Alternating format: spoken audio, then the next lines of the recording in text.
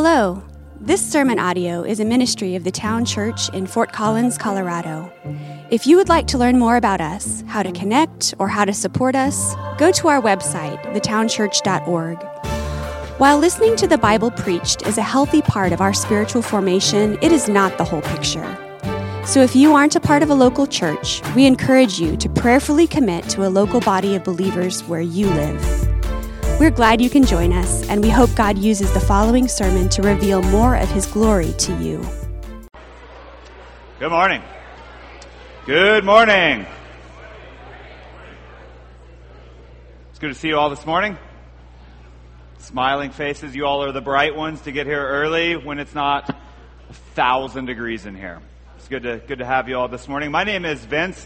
I'm one of the elders here. I'm the teaching pastor. If we haven't yet met, I would love to meet you. I see some faces that I don't know, so I would love to meet you at some point. Grab a Bible if you have one near you. Turn to Psalm 36. We are this summer working through some Psalms. We just finished a longer series in our doctrine. We're now taking some weeks just to go one Psalm at a time through the book of Psalms. So if you don't know where the book of Psalms is, that's fine. It's in the middle of your Bibles. God, in His goodness, His kindness, has given us 150 of these right in the middle of His Word. And so for the past several years, we've just taken some of these throughout the summer and gone through them.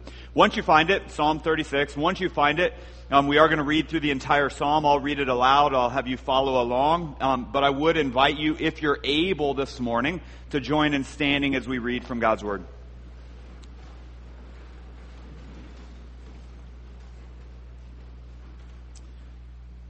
Psalm 36, to the choir master of David, the servant of the Lord. Here's what it says. Transgression speaks to the wicked deep in his heart.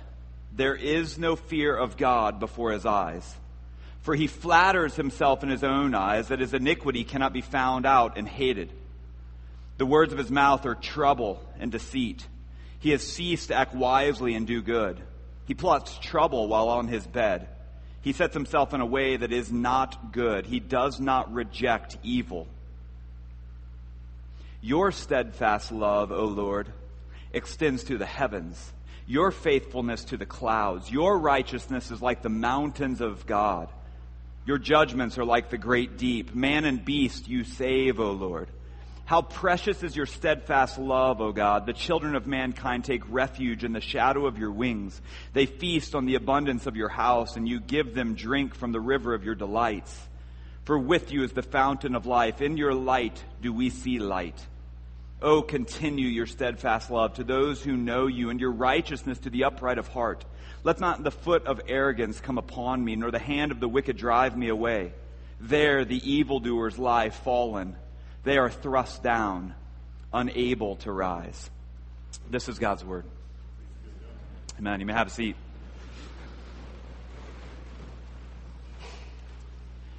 Our hearts and our minds are in constant moving from one emotion to the next. Are they? They're in constant flux, moving from one thing to the next. You ever get that? Where it just seems scattered all together, where one moment you're here and the next moment you're here, and you're just on this roller coaster of emotions, where you're frustrated one minute, and that can so quickly turn into the next moment where you're just sad.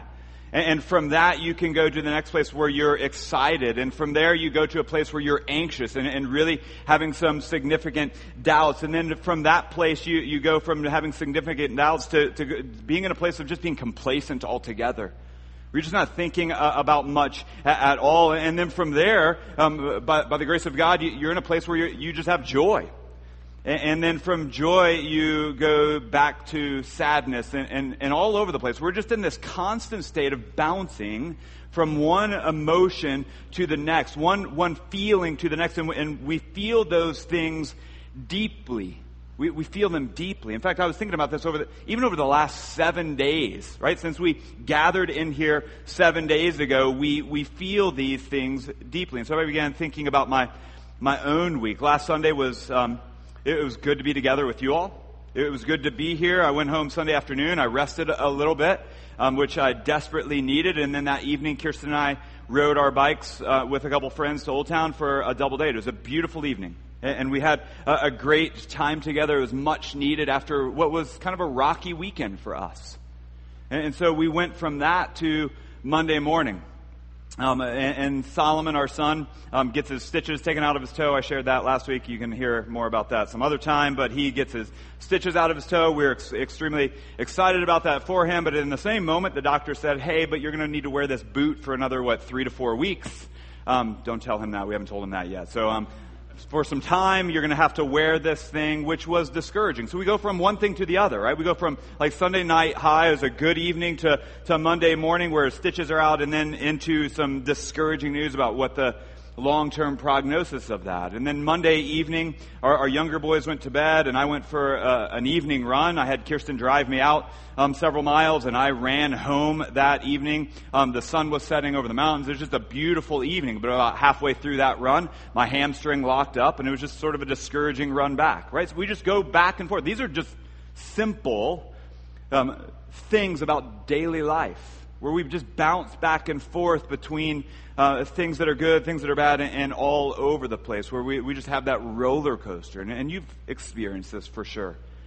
Kirsten and I have been talking recently about a renewed desire that we have to be interacting with our neighbors and having some time to get to know them, to love them well. And so Tuesday night, there's just a few days later, Tuesday night, I was able to meet a new family in our cul-de-sac and have some time with them. They had just moved into Colorado from California. And so we sat in our cul-de-sac as the kids played, and we got to share some, just, hey, here's Fort Collins. This is what it's like. Here's some things that you can do. Here's some great places to go camping. And they're like, camping? What's that? We're from LA. We don't know what that is, right?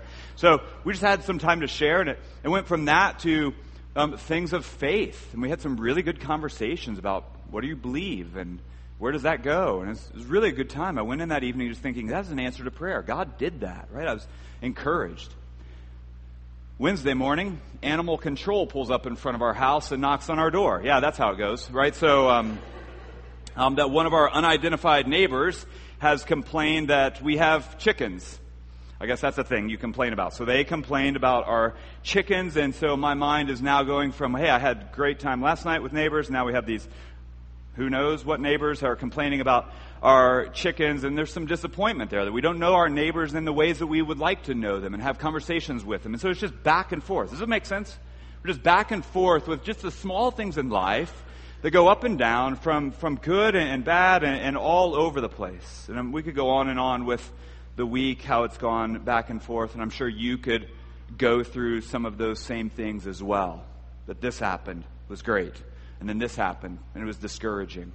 It's just kind of all over. Have you ever thought about this question, why is that the case? Why is that? Why is it that we are in constant flux between joy and sadness and good and bad and all of those things? At one moment you can be on a high, and the next moment you can that can be quickly chased away with some devastating or frustrating or depressing event that happens, and then back toward the other way. Why is that? Well, I think there's an explanation, and it's this: that we experience life right now in light of two certain realities. Let me just share what those are. We live in the reality of a world affected by, distorted by, changed by sin and its effects and its consequences. We live in a world, in a reality where that's true. We live there. And at times we also participate in that reality.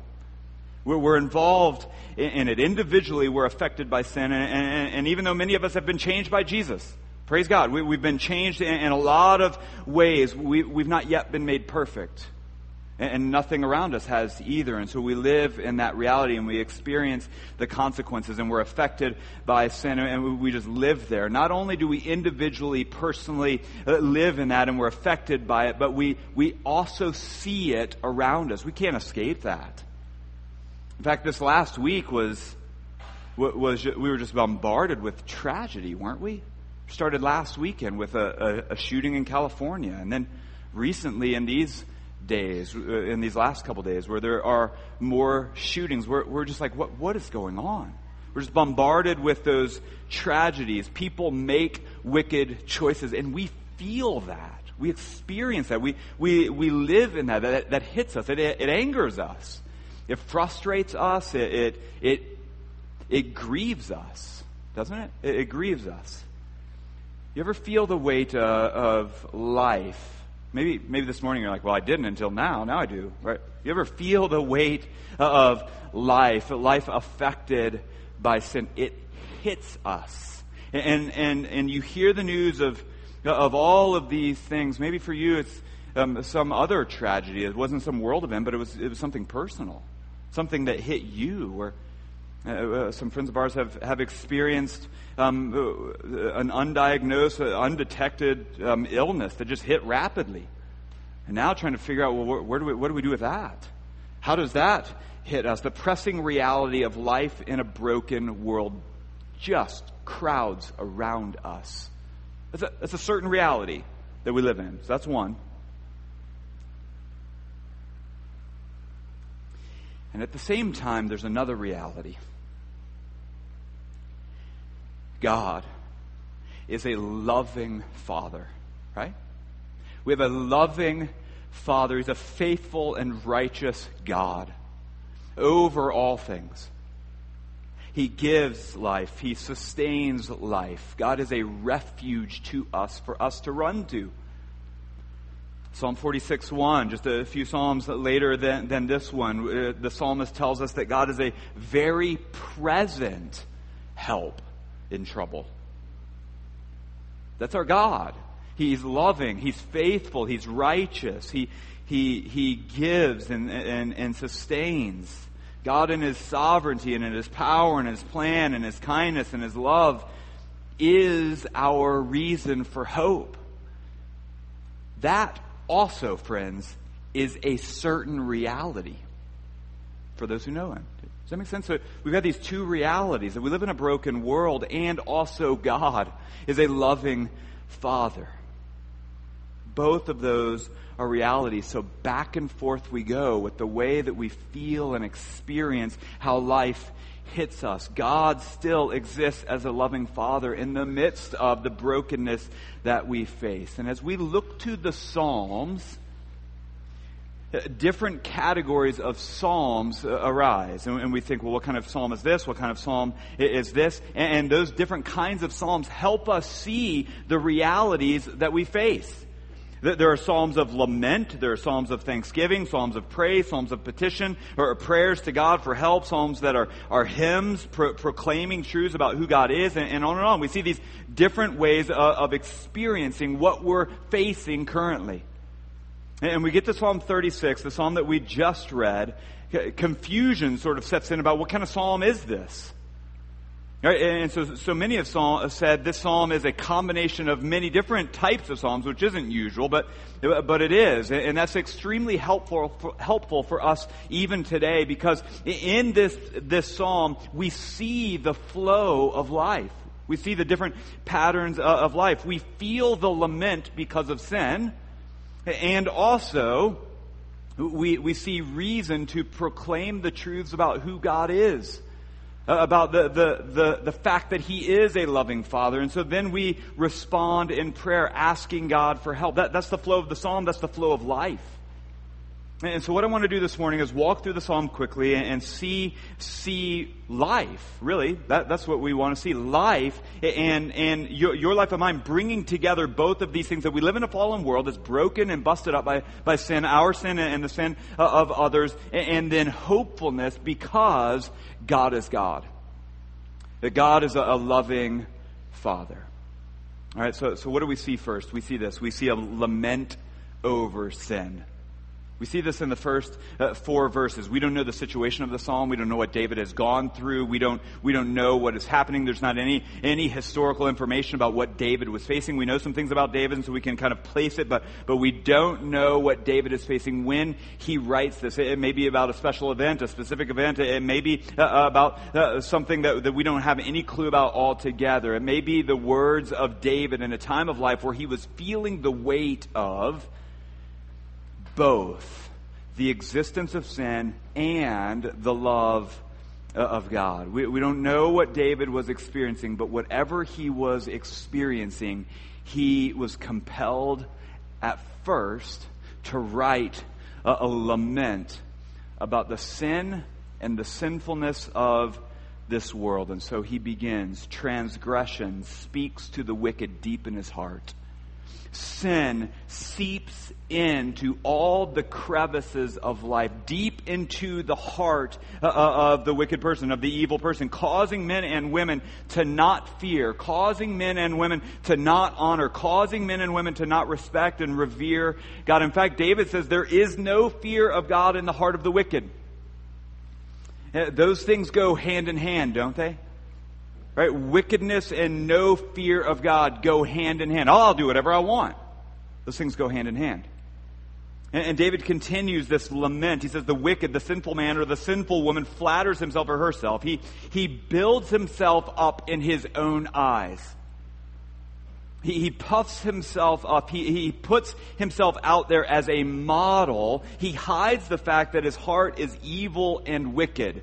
So he says, yeah, this is who I am. Puffing himself up so that he can hide where his heart is. Verse 2 tells us so that sin cannot be found out. That this person does the opposite of what a man or a woman of God would do, pushing that aside. God knows our hearts, though, doesn't he? And we're commanded to confess our sins to God and to others. And so to hide these things would be to push against what God has commanded us to do. That God knows our hearts, and other people at times know our hearts. And so a move toward reconciliation and restoration and health in relationship is the act of confessing sin to one another, to the God who hears us and certainly knows us. Listen to this. God certainly knows the things that we're wrestling with, doesn't he? He certainly knows those things. And also hear this. He's a safe person to run to. Right? And together our hope is that we would become that as well. Those who love us can also be a safe environment to confess sin, knowing that we're all of us, in need of grace and mercy and kindness and forgiveness, the forgiveness of God. But the wicked man, David says, the wicked woman, David says, positions himself or herself so that sin cannot be found out. I'm going to position myself so that none of that can be found out. So can we just pause for just a second and say a couple things here? Just a brief word about the culture of the town church. So if you've been with us for a while, maybe you've picked up on this. If you're new with us, let me air our dirty laundry. It's an area, I think, of challenge for us. It's been said of us that we are a put-together group of people, right? I don't know if that's good or bad. I don't know that it's said with a positive light, that we're a pretty well-to-do group of people without a lot of problems. That's the sort of air we have often given, right? We're just a put-together people without a lot of problems. And on the one hand, if that is actually true, I think we turn to God in praise. Right? That comes from God. It's a good gift from God, and we say, well, God has helped us in this, and that's where we are. But I don't think it's entirely true. I think often we're a group of people who have learned to not share our struggles, to be open about what we're facing, to not share openly the ways we're struggling with sin, because we want to appear to be put together. Because we want to appear to be put together without a lot of problems. And if we just stay in that, then what do we create? We create a group of people who don't have a lot of problems, but that's a bunch of baloney, right? I met with someone this past week who's looking for a church for he and his family. They've been here a handful of times, and in that conversation I said, hey, what are you looking for in a church? What is it that you're looking for? And we shared a bunch of things. He talked a lot about that, but he said one of the things they're looking for is that he wants to be a part of a group of people where if and when he's having a rough day or a rough week, experiencing doubts in life, doubts about who God is, if that's where he is in the moment, that he's able to come into a group of people like this, confess those things and talk about those things and not feel the weight of others wondering, I wonder if he's even a Christian. And so when I heard that, I thought, man, that's what I want to be. I want to be the group of people who when someone walks in and says, this is what I'm struggling with, these are some of the doubts I have, I just want to confess that we say, hey, well, I want to walk with you in that. I want to sit with you in that. I think this is an area we can grow as a church. Are we the kind of people who has confession as a normal rhythm of everyday life? Not just confession to God in a closet, but hey, this is where I am.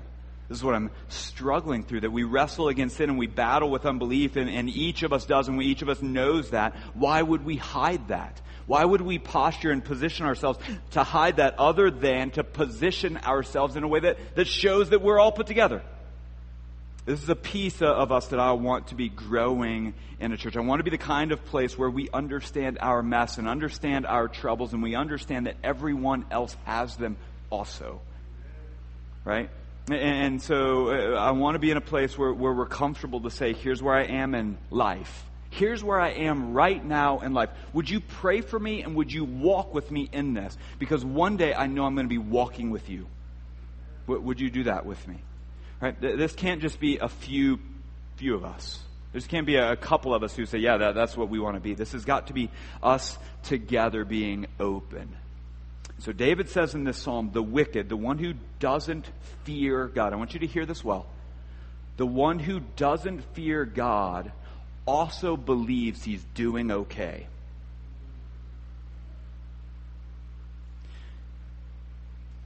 And if he's not doing okay, he's able to hide just enough to not be found out.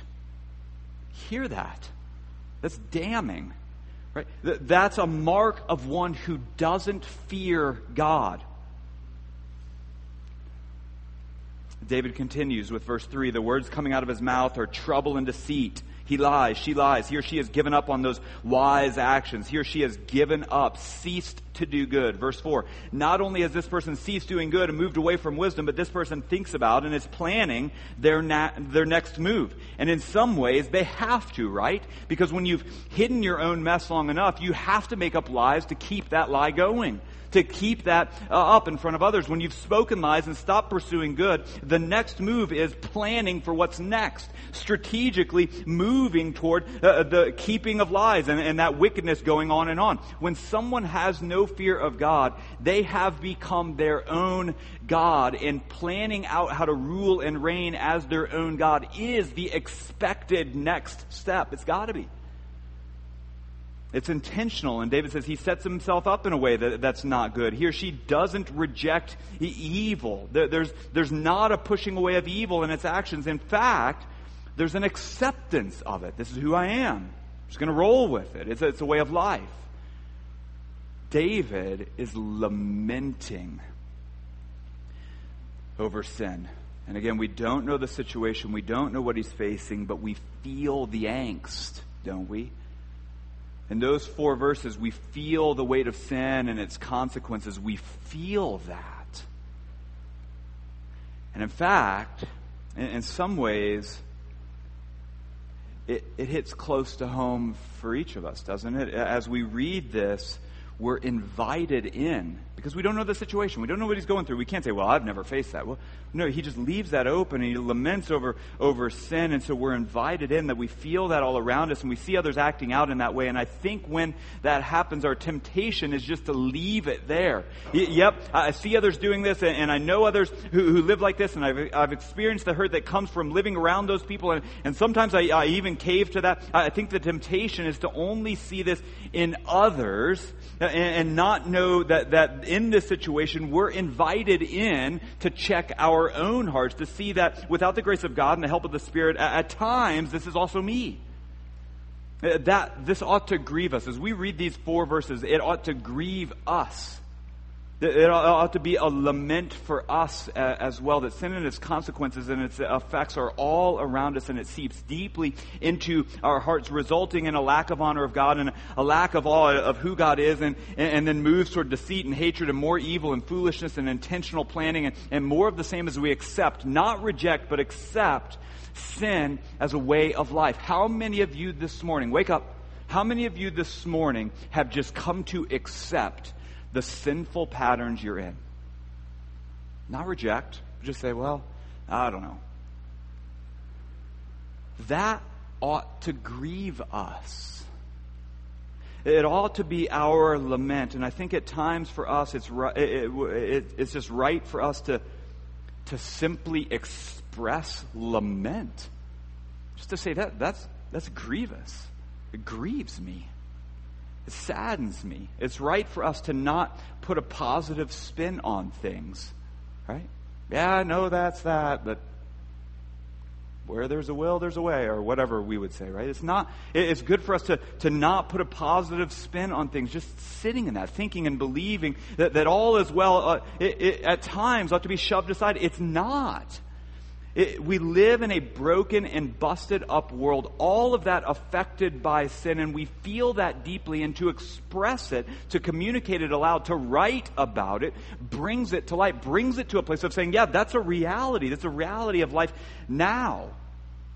And it doesn't seem to be getting better. Paul tells his young friend Timothy in a letter he wrote, maybe his last letter, 2 Timothy 3, that he says, keep pursuing godliness, Timothy. And then he says later in verse 13, he says, while evil people and impostors will go from bad to worse, deceiving and being deceived. Now listen, we're not going to end here. We're not going to close in prayer here. So just hang on for a second.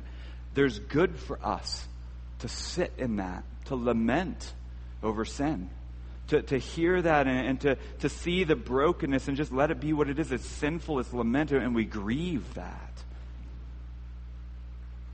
But there's hope, right? And we've got to come back to that. There's absolutely hope, which is where David turns immediately following those first 4 verses. There's hope in that we know a loving God. There's this abrupt shift in the psalm from lament to what feels like a hymn to God. Right? Now what is a hymn? It's not the opposite of her. There's an in there. A hymn to God. What is that? It's a proclamation of praise. It's a song or a poem that's written, at least in this case, in proclamation of praise of who God is. It's written to God. And so David turns from this lament over sin, this grieving over sin and the effects of sin and how it plays out in those who accept it. He turns from that, and all he can do now is address God. And so you'll see in this, in verses 5 through 9, that all of this is directed to God about God. Right? This is who you are, God. This is who you are. This is who you are. Right? So look at the attributes. Verse 5. God, your love is steadfast. It doesn't end. It doesn't depend on me. It's not based on conditions. It doesn't change. God, your love is massive and overwhelming. It reaches to the heavens. That's your love. The steadfast love of God takes us back to this picture of God with Moses, where Moses is receiving from God this blessing, and God passes in front of Moses in Exodus 34. And this is what God says, the Lord, a God merciful and gracious, slow to anger and abounding in steadfast love and faithfulness, keeping steadfast love for thousands, forgiving iniquity and transgression and sin. Seems as if David picks up on that. And he says, this is who you are, God. You're abounding in steadfast love. What keeps us from believing that?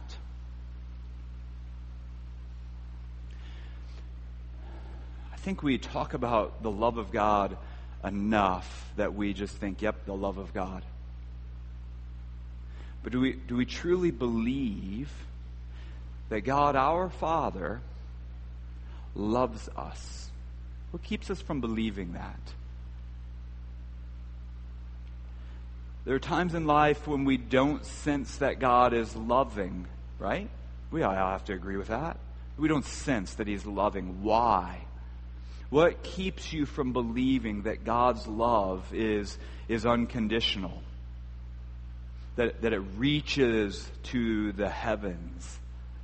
What keeps us from that? David proclaims, your steadfast love extends to the heaven. He goes on, your faithfulness to the clouds, much of like what we saw in Exodus 34 from God. Your love and your faithfulness go hand in hand, extending beyond, this is what he's getting at, beyond our comprehension. We can't comprehend how far out these things go. This is who you are, God. And so David continues, your righteousness extends to the highest mountains. Unlike what we saw in this lament, God's righteousness is more massive than we can comprehend. We cannot comprehend it. The same with his judgments in verse 6. He is able to judge rightly, discern perfectly. The depths of his understanding of all of these things is immense. Man and beast and every created creature is under the protection, the rule, and the reign of God. All of it. And David doesn't, I want us to see this, David doesn't just spend time talking about the reality, the factual reality of God's love and faithfulness and righteousness. He doesn't just talk about the facts, right? The defining attributes of God. Yep, this is who you are. God, you are loving. Check, right? Proclaim that. God, you are faithful. God, you are righteous. No, in this hymn to God, he also sings of the beauty of his love and the blessings of those who are his children because of these attributes. And we've got to have both. We've got to have the proclamation of the fact that, yes, this is who you are. And also, this is the way that I feel and experience that. It's true. And also, this is the way I feel and experience it. His love and faithfulness extend beyond our comprehension. His righteousness and justice are beyond our comprehension. And also, we feel that. We feel it. We experience it. And so David says in verse 7, in this hymn still, how precious is your steadfast love, O God. How precious is it? Think about that. We have a God, the very God who created all things, sustains all things, has put in place a plan to redeem all things, is working out all of those things together for our good and for his glory. That God also loves us. He loves us. That's worth rejoicing, yeah?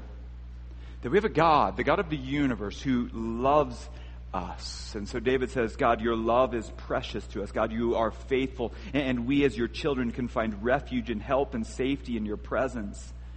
Verse 8, God, you're not a stingy God. Now, that's my paraphrase, but I want us to hear that. God does not withhold good gifts from us. He lavishes good gifts in abundance. Do we need to hear that again? God is not a stingy God. He unloads good gifts on us. God, as your children, we feast in abundance. That's what David's getting at. We feast and we drink from the river of your delights. If there is joy, if there are delights, if there is abundance, if that exists, then it flows from God. And listen, there is joy and delighting to be had in relationship with God. You've experienced that, some of you. Maybe some of you are in a place where you're not experiencing that, but you have experienced it. There is joy and delighting to be had in relationship with God.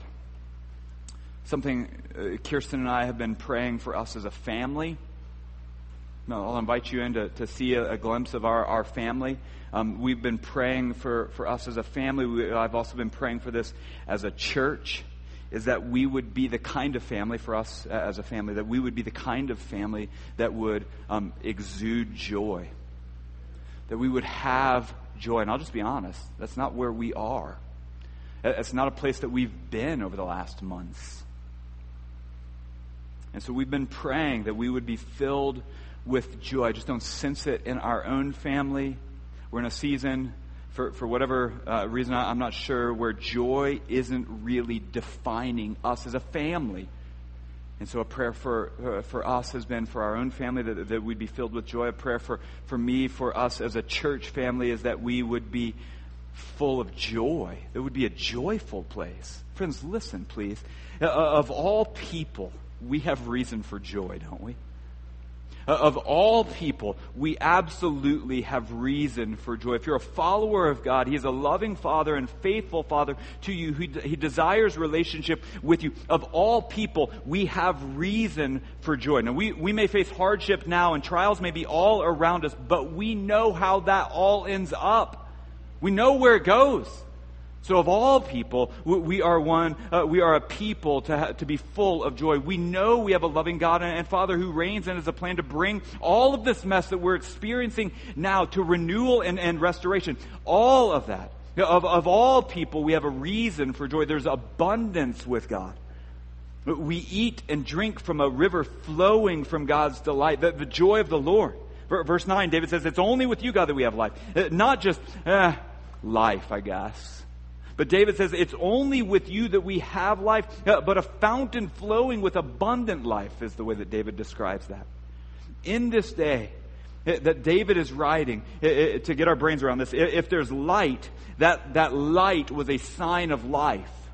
So think about it this way. If you're up on a hill and you look out over an area, a valley, and you see a pocket of lights, what do you think? Well, there's a group of people that live there, right? So that was the same kind of thought. Where there was light, from that flowed life. And so David is saying, we experience life because God is the source of it. From God flows life. And so not only do we know the truths about God's steadfast love and faithfulness and His righteousness and His justice, but we also experience those things. We feel those things in life-giving abundance. How precious, David says, is your steadfast love, oh God. How precious. We take refuge in you. We can feast in your abundance with great joy. This hymn of David to God, it flows with that vocabulary. This is who you are, God. This is the way we experience that. Now, do we believe these things?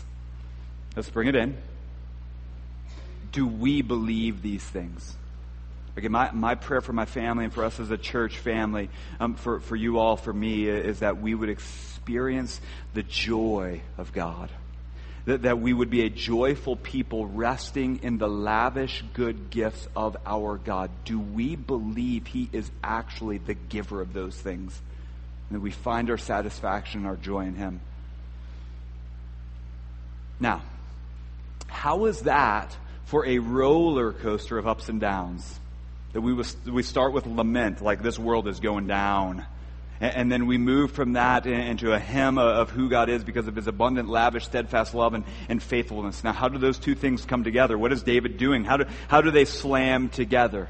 Well, David ends the only way you can end these seemingly opposing themes. How do you end this? Right? He brings them together in a responsive prayer. So he just responds in prayer. God, this is what we're living in, but I know that your steadfast love endures forever. How do I go from there? And so he turns to God in request in verse 10. Oh, continue your steadfast love to those who know you. Continue your righteousness to those who are upright in heart. God, would you continue to show your love and faithfulness and righteousness to your children? Now, that's a powerful prayer. Would you continue that? I've experienced it. I felt it. I'm sitting in it. I know that it's true. Would you continue that? God, we know that your steadfast love, we know it. We've experienced it. We know that it extends to the heavens. Would you continue that? Would you continue to show us love and faithfulness? We need it. We want it. We want to experience it. Would you continue that? And then to bring that all together, David responds in request in these last two verses. God, don't let the arrogant or wicked come against me. The people I was speaking about in the beginning, don't let them come against me. And so it's a prayer of protection, knowing that sin and its effects are real and present. And so David has lamented over sin, and he knows the powerful presence of sin, and he knows the steadfast love of God, and he prays, God, protect me. And David knows well the presence of sin and its effects and its consequences. And David trusts also in the steadfast love and faithfulness of God. And those two things then come colliding together. And the only response that comes from that is prayer to the only one who can protect him, to the only one who can make these things right. And so listen, friends, how do we now then make sense of this psalm? How do we now make sense of this? It's true that sin still exists. And also it's true that we have a God and Father who loves us. And it's true that we face the effects of sin and the consequences of sin, and we feel the effects of it, and we see it ongoing in our lives. And also, it's true that we have a God who's faithful. And those things come crashing in. How do we then experience this today? I think in part, we have to start with an understanding that we're all, each of us, in desperate need of someone to reconcile us from a sinful way of life to a right relationship with God. And I know that may sound simple, but hear it. We've all got to be in a place, if we want to see this now today, of knowing that we're in desperate need, and that desperate need has been taken care of in the very person and work of Jesus.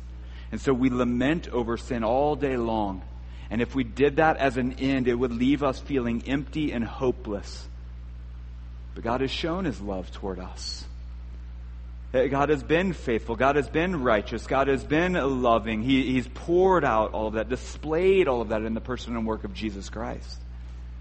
In fact, here's how I want to end our time together this morning. Feeling, the weight of sin, and also the love and mercy and grace and kindness of our God shown to us in Christ. So I want to feel both of those things. And so here's how we'll end. We'll end by reading from Ephesians chapter 2. So if you would, either close up your Bible, because I'll have it here on the screen, or you can turn to Ephesians chapter 2. Ephesians is in the New Testament.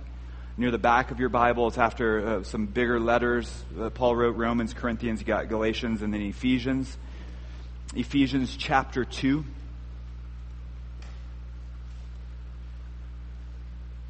I want us to feel the weight of sin and the effects of it and all of that. And I want to feel also then the crashing in of the love and mercy and grace and kindness of our God shown through Christ. A lament of sin, a hymn to God. So here's how this goes. Ephesians chapter 2.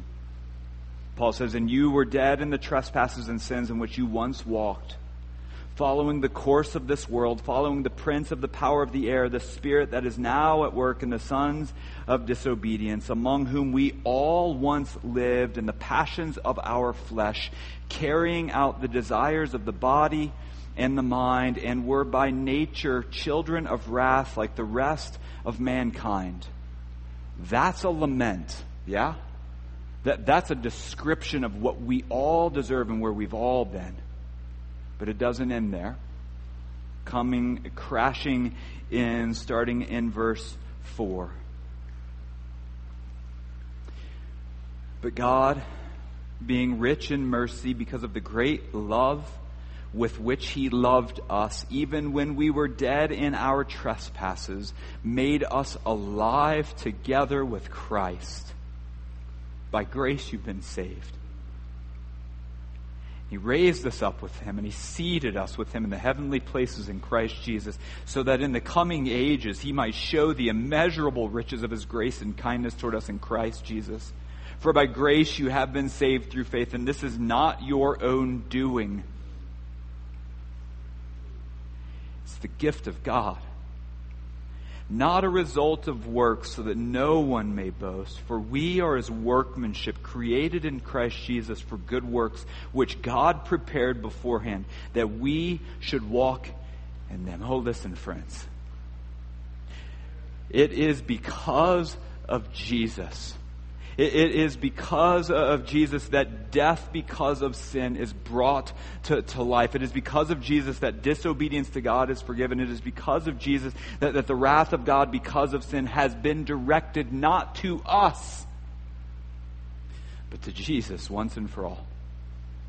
And we now have life. Even when we were dead, Christ entered in, making us alive. Do you feel the weight of sin this morning? Your own or the consequences of sin from others. Do you feel it? Do you sense it? Do you feel that weight? God, rich in mercy, lavishing great love, sent Jesus to reconcile us to Himself. Lament over sin. A hymn to God, a praise to God for what He's done. There's reason this morning for a confession of that.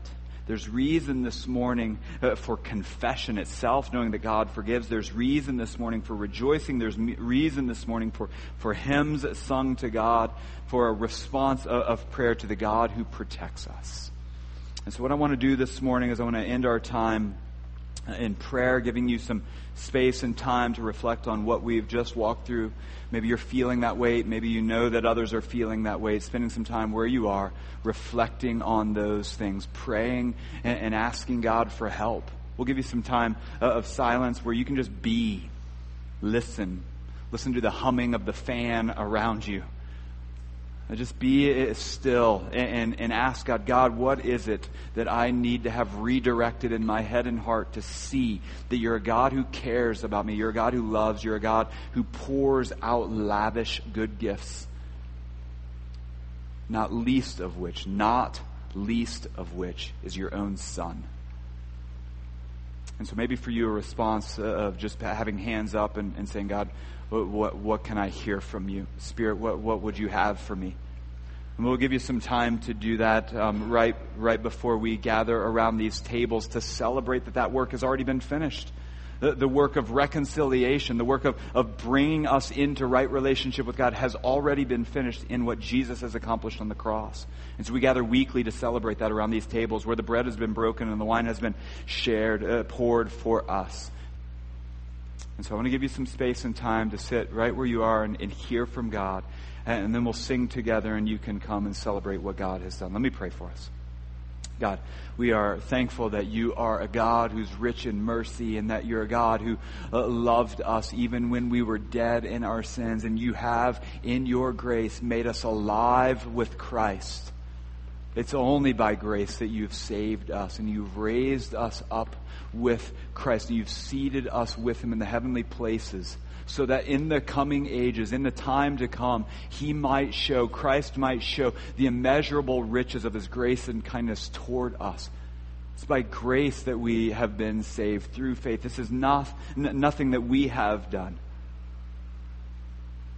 And God, we confess the ways that we have put up in front of you things that we've done to earn your favor.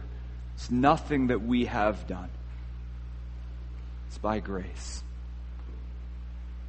Would you help us to believe that in a world that's wrecked and marred by sin, our own and the sin of others, that we have a loving Father. You are that. These are the things you are. You're loving, you're righteous, you're faithful, you're just, you're merciful, you're compassionate, you're slow to anger, you're abounding in all of these things. They flow from you over us. Help us to believe that. And God, if there are people in this room this morning who do not yet know you, who have not yet experienced that kind of a lavish grace, that abounding and steadfast love, God, my prayer is that you would be softening hearts even this morning, that those in this room who do not yet know you would come to know you, would have life with you, would have saving faith with you. Would you do the work, the miracle of salvation this morning? We pray. Take a moment to respond in the ways that God's leading you.